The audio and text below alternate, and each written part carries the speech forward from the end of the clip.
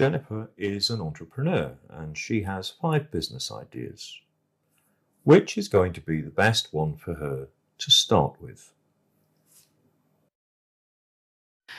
I think that's really common with entrepreneurs, is that they come up with really good business ideas very frequently, probably more than 5 a week, and then get sold or fall in love with all of them. And it's just not possible or feasible to grow them all.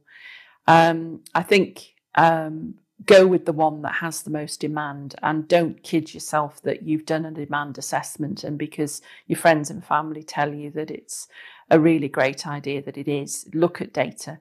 So by that, I mean, take your idea, work out exactly what people are looking for around that idea. Are they asking? So if you are, for example, setting up prom parties,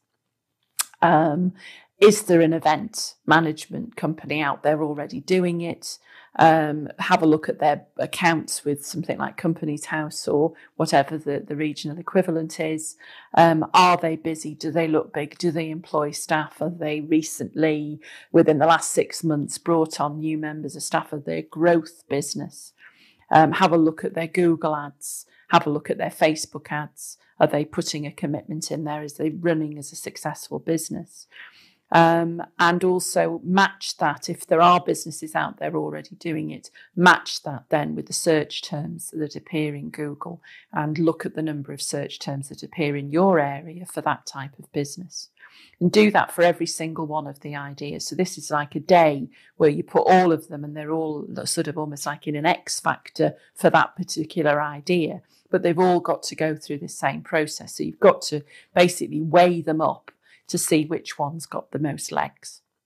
And if there's lots of searches for one of them, that will come over and above the others. And that's it, as long as it's one that you want to start, that's the one that you start first. You shelve the others until you've got traction on that one idea. So you give it a good start in life and you kick it out there and you start bringing in revenue off it. And once that's up and it's got traction and it's making money and it's an established business and you're happy with it, then you can start looking at other ideas to bring those on, because you'll have the revenue to be able to motor through that. You'll be able to employ staff to do that business work, or you'll be able to farm that out or bring on a partner to work with you on it so you can develop something else if that's what you still want to do.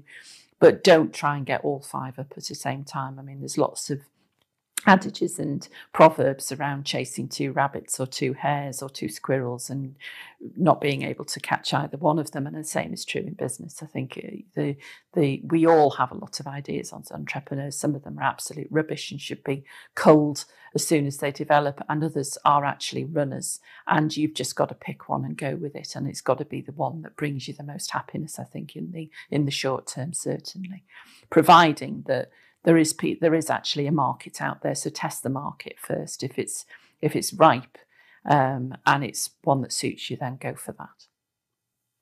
But out of the 5, you won't get all of them completely equal. You never do. You'll get one that comes out well above the others in terms of search terms.